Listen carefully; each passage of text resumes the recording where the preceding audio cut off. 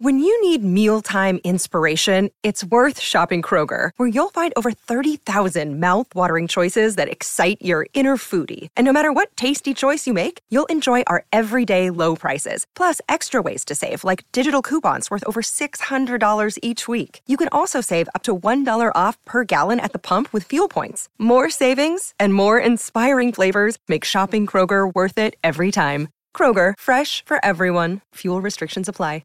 Mother's Day is around the corner. Find the perfect gift for the mom in your life with a stunning piece of jewelry from Blue Nile. From timeless pearls to dazzling gemstones, Blue Nile has something she'll adore. Need it fast? Most items can ship overnight. Plus, enjoy guaranteed free shipping and returns. Don't miss our special Mother's Day deals. Save big on the season's most beautiful trends. For a limited time, get up to 50% off by going to BlueNile.com.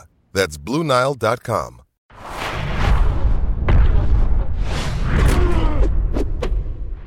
It is the 11th of April, 2020, and it is time for episode 19 of Morning Kombat Extra Credit. This is the podcast within the podcast. Hello, everyone. My name is Luke Thomas. I am merely the one half of your hosting duo for normal Morning Kombat. On that show, we cover MMA and boxing, and so we have to leave some of the MMA fights off to the side, or even some of the boxing fights off to the side, too. So this is where we get to some of the stuff that didn't make the regular big show. Today, this should be no surprise to anyone who has been paying attention at all to anything. I don't need to tell you what, of course, is going to be the fight, or I should say the card, rather, that we examine the most. UFC 273 is where it's going to be. So thumbs up on the video if you are watching this on YouTube. Please hit subscribe as well if you're listening on podcast platforms. Thank you either way. Just make sure you let people know that you're listening to Morning Kombat however you consume it. All right, so for today, 5 fights as usual, 2 fights we'll talk about very, very quickly for honorable mention. Let's take a look at that list today. All right, here we go. UFC 273 fight card. We'll talk about Dern versus Torres, Mark O. Madsen, or just Mark Madsen, taking on Vince Pichel. We'll talk about Ian Gary versus Darian Weeks. I want to talk about Raquel Pennington and Aspen Ladd. And I want to talk about Mike Malott and Mickey Gall. We'll give some honorable mention to Anthony Hernandez and Julio Arce. Okay? All right.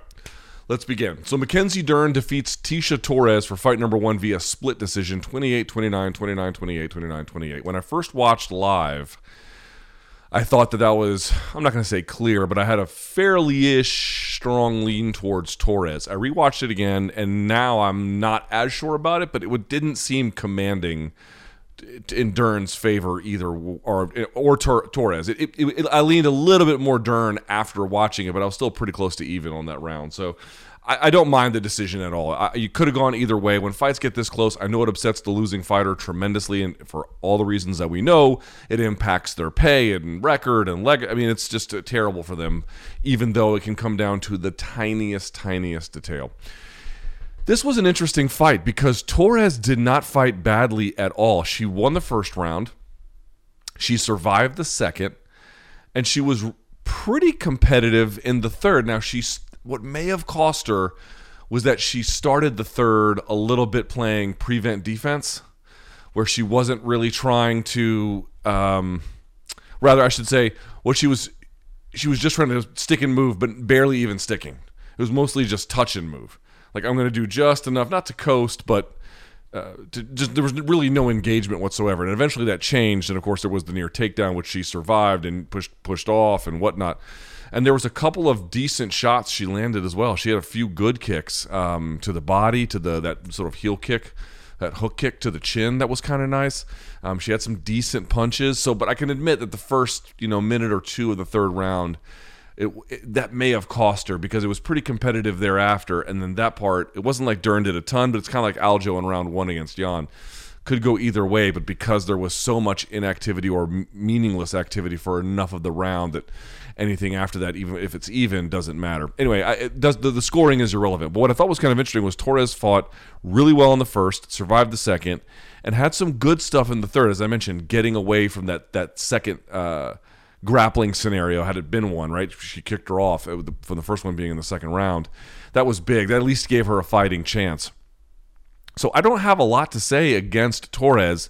In any way, I don't have anything to say against her personally. What I mean to say is I don't have anything super critical to point out. I mean, she fought a difficult opponent and did her best. I take that in most ways for what it's worth. The one thing I did notice, a couple of things all around, but for Torres, and I understand it, right? Like if you're trying to survive a grappling scenario where the other person you're grappling with has distinct skill advantages, you are probably not going to want to be reckless with ground and pound, right? You're going to make sure that your hands and feet and hips and your weight is distributed exactly where it needs to be to make sure that this situation doesn't get any worse. That's fair. But the problem with that is, of course, there is not very little, or in many cases, there was like almost no ground and pound in any of those scenarios. So I understand the instinct and even the decision, frankly, to minimize that. But if you need a third round and it's that close, it wasn't like she would have won back the second unless she was able to mount like a significant offense. But just finding consistent ways to land pays immeasurable dividends as the fight goes forward, and so that opportunity being missed certainly did not help her. Again, though, I think her submission defense was excellent along the way, and she's strong to be able to hold her up in the way that she did. So it's a setback for Torres, but she hardly fought poorly. She fought great.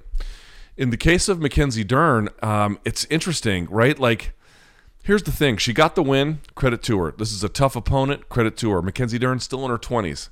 She's clearly getting better. She's clearly deserving of respect. I have a lot of respect for her.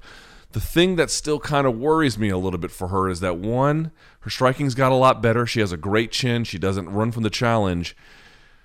But she's off balance a lot. She's like tripping over and kind of falling a lot, which tells me like some of the mechanic. I mean, she's gotten a lot better, but I just sort of wonder about the implications of all of that, one. Two, her overall defensive takedown percentage success rate heading into this contest was just 10%. It has to be. Well, let's see how they measured it. I'm not sure how that Fight Metric measured any of those attempts over Saturday, but that would put her, let's see. Yeah, now it's just 9%. 9%. So this is the thing. Her wrestling, I'm sure she's worked on it, but in terms of the level of competition she's getting, it's not doing her a ton of favors when takedown accuracy is somewhat of a meaningless stat. It's not totally true, but it can be misinterpreted by a lot of folks. But 9% is not ambiguous. That is a very low percentage, and you see that with the wrestling. However, once she gets, if she can jump guard or she can find a way to make it a grappling scenario, dude, she terrorizes these people. Even though she lost to Marina Rodriguez, dude, she was in the round or rounds, whatever she was, where she was on top and like dealing in a grappling situation. She has these people running for their lives out there. They don't want anything. They're not, like, literally, Tecia Torres wasn't even striking her just so she could make sure that she didn't get caught doing something she wasn't supposed to. That's devastating, but it's like, dude, if you don't have the takedowns behind it, that you can't meaningfully leverage it, right? That's the first part. And the second part is, I mean, the Torres and the Rodriguez fights share a similarity. In the end, Rodriguez got the decision, and Dern came very close to nearly beating her, but kind of came short. And this time she nearly got the submission, didn't, and then came out on top. But they carry certain similarities where, Dern might have been a little bit more competitive in the stand-up here than she was against Rodriguez overall, although she was very competitive early and then less so late, if memory serves. The point I'm trying to make is these scenarios where, it's you only get one of these two of these grappling moments, and they're terrifying, and they count, and they're great, and they showcase all the skills, but they're hard to reproduce. If you don't get it, now the fight's real close. And yes, sometimes she loses and sometimes she wins, but it's not a hugely dissimilar kind of fight between Rodriguez and Torres. I'm not talking about the opponent per se, but in terms of like what she's tasked with, what the dimensions of the game are presenting herself to, and how the complexion of the fight looks as a consequence. She's kind of running this one back to back a little bit. So the wrestling's got to get up. I will say her durability is incredible. Clearly her overall striking ability has gotten significantly better. She's strong. She had good cardio. There's a lot to like. And obviously on the ground, dude, they don't have anything for her whatsoever. It's amazing to see how she has these people frightened. And, I'm not talking about that as a character flaw. I'm saying like, that's a rational response given what's happening. But there's got to be there's clearly pieces of her game that are missing.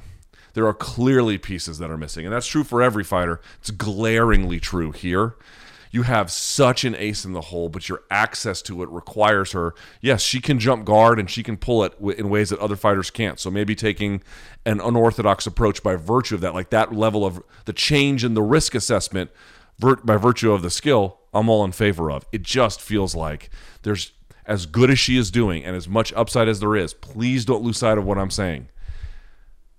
I just don't know if you're going to get the most out of her if some of these other pieces aren't brought along more forcefully.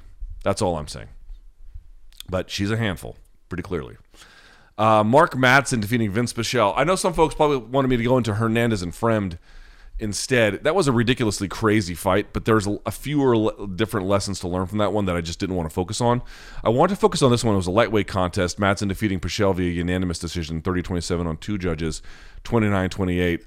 I didn't understand 30-27. It seemed to me that Pichel should have gotten the second round. Third round, he got controlled. And first round was very close, pretty competitive. It looked like to me that Madsen had a little bit more of a speed advantage, a little bit more of a powered, or at least if not powered advantage, he was landing heavier shots a little bit in the first round. And then he had that takedown, which he controlled for about a minute as well. So, close round, very competitive, nothing too crazy, but Madsen probably got it. Second round, you heard Pichel tell his corner after it that, oh, he's done. But he wasn't there because he got wrestled out there. Okay, why do I bring this up? One, Vince Pichel is a very deceiving fighter. I don't know if people give him the proper respect that he is owed. He is a little bit longer in the tooth, but he is a guy who has very quietly worked on his game for a long time, and it really shows. There's a lot that I liked from him. I liked the fact that he went for that takedown at the end of the second. I liked the gumption there. He was doing a great job of attacking the lead hand in striking scenarios against Madsen. He didn't get overwhelmed on the ground, although he did get controlled, which is a different problem. But, I thought that he just had a lot going for him, answering him in a lot of ways for the leg kicks. There was a lot you have to like from what Vince Pichel did. He's a very talented, well-rounded veteran. So this is probably Madsen's best win. I mean that. I don't know. He's got more forceful wins, but I don't think he's beaten anyone as good as Vince Pichel. And certainly not, 30-27, I don't quite agree with, but the 29-28 I get. The thing about it with Madsen is this. I'm a little bit, I'll say it this way, 37 years of age. Obviously, he's a phenomenal athlete, right?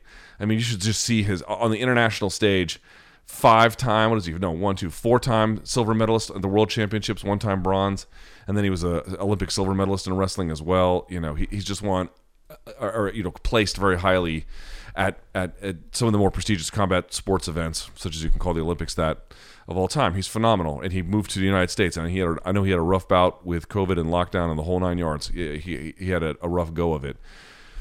I'm a little bit worried about what is potentially possible, given that he is 37 years of age, fighting at 155 pounds. For as much as he is an A-plus athlete, and he is, and as good as his wrestling is, especially now in this era of MMA where you're getting a lot of upper body takedowns against the fence, perfectly suited for it. He doesn't look physically overmatched, but his cardio, I think, has been questionable insofar as not in this fight, but if he gets pushed into very difficult fights, potentially 5-rounders against very established guys, has he shown cardio in less, admittedly a difficult fight, but less difficult than what the very best of this division has to offer? And it's been a couple of times at least where the cardio towards the end of a fight has kind of faded a little bit. So is it bad cardio? No, certainly not. The question is it going to propel him if he continues to move up the food chain? I have some questions. I'm not saying it can't, but because you never know, right? And it sounds like BS equivocation. We don't know.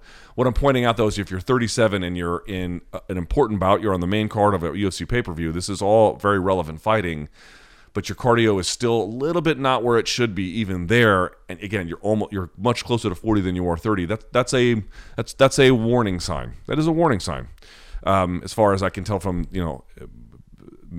my time covering the sport. I thought in the first round, Madsen did a great job with leg kicks. Again, a little bit faster on the draw, a little bit more kind of getting after it. In the third round, Vince Pichel complained that Madsen was holding him down and not doing enough ground and pound. I'll say this. I don't agree, but I see where he's coming from. To me, it was right on the borderline between, is he stalling or is he doing enough? He was probably doing enough, but barely. but barely. Not enough to like, if you wonder why the referee didn't intervene, every referee's got a different sensibility, but in this particular case, I kind of get it. I see where Vince is coming from. It was, just over the line. But again, that's all you really need sometimes in very close competitive fights. You got to be just a little bit better somewhere right where it counts. And he was. So to me, this is Mark Madsen's best win. And for that, he should be commended. He clearly has a lot of ability. I do worry, though, that if we're still having cardio issues, I'm not going to say this late, but this far into his advancement, not the end of the world, but something that if it can be tightened up, and I'm sure he trains hard, there's always different ways to calibrate this. It's just he's got to be in a place where I think he went to the wrestling strategically for a lot of reasons. I think one of them might have been that, and wrestling is obviously taxing on his system too, but I think one of them might have been that he needed a little bit of a slightly more a less chaotic approach. Let's put it that way. All right, Ian Gary taking on Darian Weeks, 29-28. He gets one scorecard and then two 30-27s. I wasn't scoring it in that way. This was Ian Gary's fight to lose. Now, here's the thing. I had a lot of people asking me, like, is Ian Gary one of the next future stars of welterweight? Folks, please pump the brakes. Now, I will say this. I was asked on my live chat yesterday, who I think has the higher upside between he and Paddy Pimblett if we're looking at, Irish, UK fighters. Well, first of all, both of them have a pretty bright future, number one. And number two, it's impossible to tell. I lean Gary in this equation, but I can't say that with a ton of confidence because I simply do not know. There's so much in front of them that is unknowable that answering this question is kind of silly. Forced to answer, gun to my head, I would say Ian Gary. But I want to be clear about what the purpose of this fight was. Right? There's a lot of different purposes to different fights, especially when you're coming up. This was great for Ian Gary. Not a perfect fight. In fact, I thought Dean Thomas's reflections in the third round, go back and watch that first and second round, and you can see Gary trying to find the right hand over the top over and over and over again, and Weeks constantly blocking it because there was nothing. He wasn't forcing him to transfer his defense. He was feinting a level and level changing, but doing a lot of feinting, and then he would feint like 3 or 4 rotations before throwing. It just wasn't enough activity. Now, in fairness to Ian Gary, his opponent, Darian Weeks, was doing the Yoel Romero bit where he was fighting in spurts. It was a lot of just defense, right, and not even trying to throw back. He would clinch with him a couple times. Gary did a phenomenal job staying on his feet. And then he would throw, and Gary would either get out. By the way, Gary's lateral movement, his ability to throw as like a check hook or to get underneath punches and to get out of the way is really good against the fence line. Like all that stuff was on point. The purpose of this fight and the value in it was not that you needed to see anything that told you Ian Gary was going to be, the next big thing in MMA. That's not what any of this is about. What this was about was here's a guy who is obviously extremely talented, who is with a great camp, who, how old is Ian Gary? I mean, he was 24 or something, whatever he is. He needed a fight that went the distance where he could work on all the things he's been working on implementing, whether that was the strategy for the game, for the particular fight, with the lateral movement, pumping the jab, all of that, the particular combos they worked, the overall skill development about where he is generally as a fighter. This was a chance to put those things into practice, see what worked, see what didn't, get the dub, and get home and be safe and don't take a lot of damage. This was nothing you're going to point to. When his career is all said and done, this is nothing you're going to point to as like, oh, this is the Hall of Fame fighter, however far he goes. This is the fight that made him into a contender. This is the fight that put him in the top 10. Whatever. This is, though, one of the more important parts of his development. He got 15 minutes against a fighter who, was a difficult challenge, but not super onerously burdensome, right? He wasn't that way. And he got a chance to defensively take care of himself, to offensively put things into motion. This was about taking a step forward as a very young prospect who needs cage time and needs implementation time in a live fight scenario, which he did quite nimbly and got out of there. Did he wow you with everything he did? Certainly in that third round, I think he landed a head kick. I think he had like a decent 1-2 that rocked his opponent. Like, yes, by the third round, he was cooking. I think also he was having a little bit of trouble finding exactly the angle he wanted on Weeks based on what was opening. So there was a little bit of the body work he needed to get to. There was a little bit of, not accuracy issues so much, but the transference of the defense. But The lateral movement was great. Rolling underneath hooks was great, and escaping. Takedown defense was on point. Jab was on point. That's what this was about. That was about this. And I will say that the level of skill he showed is obviously quite high and should give you confidence about his upside. But he is at the stage of his career where these fights, they aren't showcases for somebody who wants the smoke right away. These are foundational building block processes that have to happen so he can get there. Because he is young and he is talented, and yeah, you could rush him to the front and maybe he could beat some good guys, but you're not going to get the most out of him. This is what gets the most out of him. This was the right fight to take against the right opponent in the right moment. He won't be heralded for this win as some kind of groundbreaking achievement, not the point. This will put him in place much better than other kinds of matchmaking to have that groundbreaking moment. That's the value of this. This was next step. Boom, done it. Now we can begin to keep working on this, keep working it, implement it, try it, test it. What worked, what didn't, tweak it, go back once again. That's what this is about. He's at that stage of his career, and that's where its primary value comes in. We go to Raquel Pennington defeating Aspen Ladd at women's bantamweight. This was a baffling fight, 29-28. I'm guessing I haven't seen the scorecards. I'm guessing they gave Aspen Ladd the third because she was pressing into Raquel the most. I'll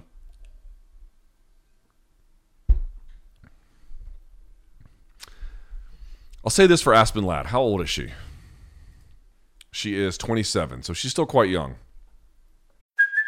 Hey, it's Kaylee Cuoco for Priceline. Ready to go to your happy place for a happy price? Well, why didn't you say so? Just download the Priceline app right now and save up to 60% on hotels. So whether it's Cousin Kevin's Kazoo Concert in Kansas City, go Kevin, or Becky's Bachelorette Bash in Bermuda, you never have to miss a trip ever again. So download the Priceline app today. Your savings are waiting. Go to your happy place for a happy price. Go to your happy price, Priceline. Another day is here, and you're ready for it. What to wear? Check. Breakfast, lunch, and dinner? Check. Planning for what's next and how to save for it? That's where Bank of America can help. For your financial to-dos, Bank of America has experts ready to help get you closer to your goals. Get started at one of our local financial centers or 24/7 in our mobile banking app. Find a location near you at bankofamerica.com/talktous. What would you like the power to do? Mobile banking requires downloading the app and is only available for select devices. Message and data rates may apply. Bank of America NA, member FDIC. She made weight. She's still 27, and she clearly has some ability. She didn't really get a chance to get her ground and pound going by virtue of what Rocky Pennington was doing to stand up. And by the time the third round sort of forward pressure came, it was decent but not great, and in any case, too little too late. I am shocked that they thought that they had a chance at winning that fight. That is extremely surprising to hear. Listen, I am very conscious. I try to be. I can't always be. I try to be as conscious as I am about someone in my role offering critical feedback and evaluations of people who are, as it relates to that practice, far better than I. And this is their identity. Like you don't want to be. I try not to be unnecessarily cruel about any kind of criticism, nor do I intend to be here, and it won't sound this way. I just mean to say the following.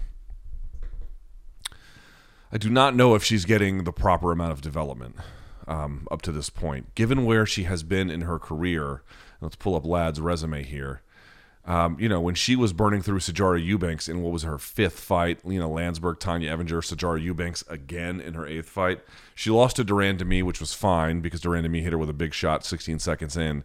And then she was kind of losing the Kunitskaya fight and then lost. The Dumont fight and the Pennington fight, I don't know if I can say she's regressed, but I cannot comfortably say that from the time she beat Tanya Evinger, she has meaningfully improved. She got a performance of the night bonus when she beat Evinger. And granted, Rocky Pennington looked awesome this fight. I mean, she had the timing down of Aspen Ladd right away. She was getting underneath all of her punches. She was getting in between them. She was getting after them.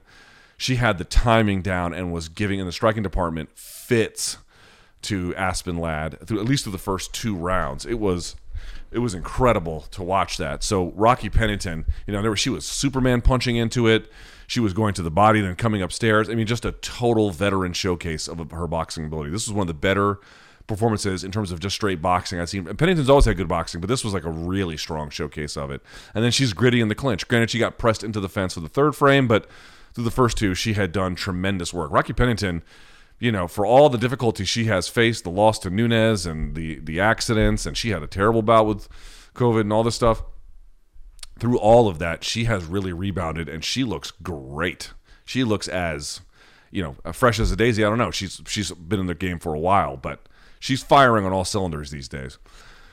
But for Aspen Ladd, listen, at 27, it would be very foolish to write her off. Very foolish to write her off. And I'm not going to join in with the chorus of people attacking the corner. I would just say we saw a lot of progress between her 5th and 8th fight. Between her 9th and her 12th, we have not seen even close to the same amount. And yes, I grant that between the 9th and the 12th, she has fought much tougher opposition, at least in 3 of those cases. All of them were tough, but you know what I'm saying. Duran Demi and Pennington, title challengers. And Kunitskaya too, although that was somewhat rushed. Anyway, the point remains the same.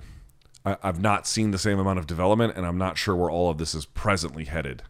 I think that there's probably some need for consideration about, at 27 years of age, where she wants to be by 30. Granted, the Dumont fight was at 145. She was back at 135. She looked better here, but I guess I'm not understanding where this is supposed to be going relative to where it had been going, and that seems like a problem. Mike Malott defeating Mickey Gall, 341 of the first round. TKO, this was a welterweight bout, man. Mickey Gall is in a tough spot, folks. He had won and lost alternately since the 2016 fight against Sage Northcutt. So he beat Sage Northcutt, then lost to Randy Brown. Then he beat George Sullivan, but then lost to Diego Sanchez. Then he beat Salim Touari, but then lost to Mike Perry. Then he beat Jordan Williams, which was nice. That was in 2021. But then he lost to Alex Morneau and then followed it up with a loss to Mike Malott. Now, he has been finished before. He got finished by Diego, but that was in the second round. He got finished here inside of 4 minutes. He's in a tough spot. He's 7-5 now. He's not so old. He's 30. That's not old. But at 30, if you're at 7-5, and for the first time ever, you're on back-to-back losses, and Alex Morneau is a very talented guy out of Fortis MMA, been on the game for a long time, and then Mike Malott, the guy looks like a physical beast. But these are not guys at even close to the upper end of that division. I think Morneau's pretty close. He might be in the rankings. I don't want to disrespect him unless I already have. Morneau, no, I don't think he is there yet. So you get the idea. These are guys that are not even ranked in the top 15. That doesn't mean they're bad. That doesn't mean they won't be there. That doesn't mean they're not worthy of respect. But we're talking about who's ranked where. He's still outside of even that, and he's getting put away. How did he get put away here? He was an orthodox fighter, and he switched stance through a shift, which the initial punch of the shift landed. So that worked. That was good. And then he tried to come over with a right, and it didn't come through. So he reshuffled into distance to close the distance while staying in that stance. He throws a punch, but Malott slips off the center line and drills him over the top with it. And then if you look closely, he already had the left chambered. Now, not chambered like this, where you're delivering a straight shot, but chambered for the trajectory it's going to go anyway. So this pushes the head over, and then it's just a short little left hook, almost like an uppercut, kind of like a shovel punch, and it hits him clean as a whistle, sends him face first down. So the shift was nice for Mickey Gall. That was actually pretty good. But staying in that position and kind of inching your way forward and then standing straight up, your defense is going to be different, obviously, by virtue of the stance switch. You're cheating that position a little bit just by walking up. You had to kind of, either reset or change stances or bring your hands up, or there had to be some kind of reevaluation of that moment rather than just inching forward in that stance, kind of reaching out in front of you. There's just not enough defense there. And Mike Malott, for him to be able to take that kind of pressure and then slip off the center line and then throw and then bring the left, that was fantastic. Fantastic from Mike Malott. What a perfectly placed shot. Big athletic power. He brought it to bear. And again, I'm going to keep saying it, dude. These guys who can slip punches versus the ones who can't. I'm not saying Mickey Gall can. I think he may have a little bit in this fight, actually. But in general, as a rule to think about, you hear me say it all the time, there's going to be there's already developing. It's only going to widen. The ones who can slip versus the ones who can't in MMA is going to be a massively important dividing line. And that's just not true as a general skill, but fight to fight when you can do it. Can you slip under certain considerations and not under others? All of those are going to be brought to bear. The ones who can slip most of the time are going to have exponential advantages over their competitors, and you saw that here as well. It brings them into position and creates vulnerability for you to attack. It's a very narrow window, but once you open it, you can just absolutely devour people with it. So sick win by Mike Malott, and as I mentioned for Mickey Gall, 7-5. He's 1-3 in his last 4. He has losses to Perry, Morneau, and Malott. The only win was the Jordan Williams one, which is a nice win, but I don't know what UFC is going to do with him. This is a bit of a cautionary tale, I'm afraid. You do have to at least respect the fact that he has made it an effort. Mickey Gall, I think he has. He went to Joe Schilling's team. I think that was probably a good move for him. He switched it up, went to Sanford MMA. Probably another good move, all things considered. But once you're at the UFC, you have to be very careful about your development. And this is why I always tell people, people develop in different ways. At this point, John Jones wouldn't have needed as much, that careful careful matchmaking around the right kind of fights. He probably would have been a little bit more fight ready. Well, that's him. That's not going to be a lot of other guys. This is why rushing the Ian Garys and in different ways, the Paddy Pimbletts and whoever else. Granted, Paddy has more experience than Ian Gary, but certainly in the regional scene. But even then, you really, really, really want to be careful about how you progress these guys, because once it starts going, it's hard to undo. So you got to make sure that the escalation is happening at the right time, and that can come in, as I mentioned, not just getting to the UFC, but getting into the top 10, getting into the top 5, becoming a title contender.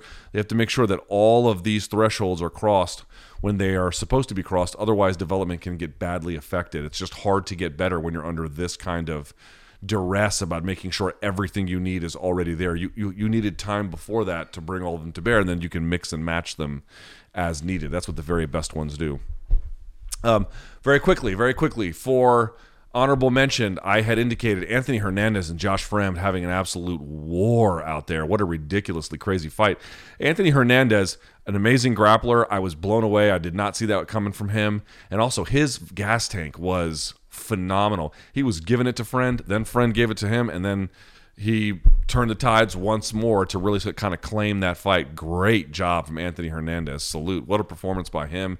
And then Julio Arce, out of, I think, Corona, Queens, New York, Little Columbia in many ways, defeating Daniel Santos 30-27 on 2 of the judges' scorecards, 29-28 on another one. Dude, his footwork was great. His jab was great.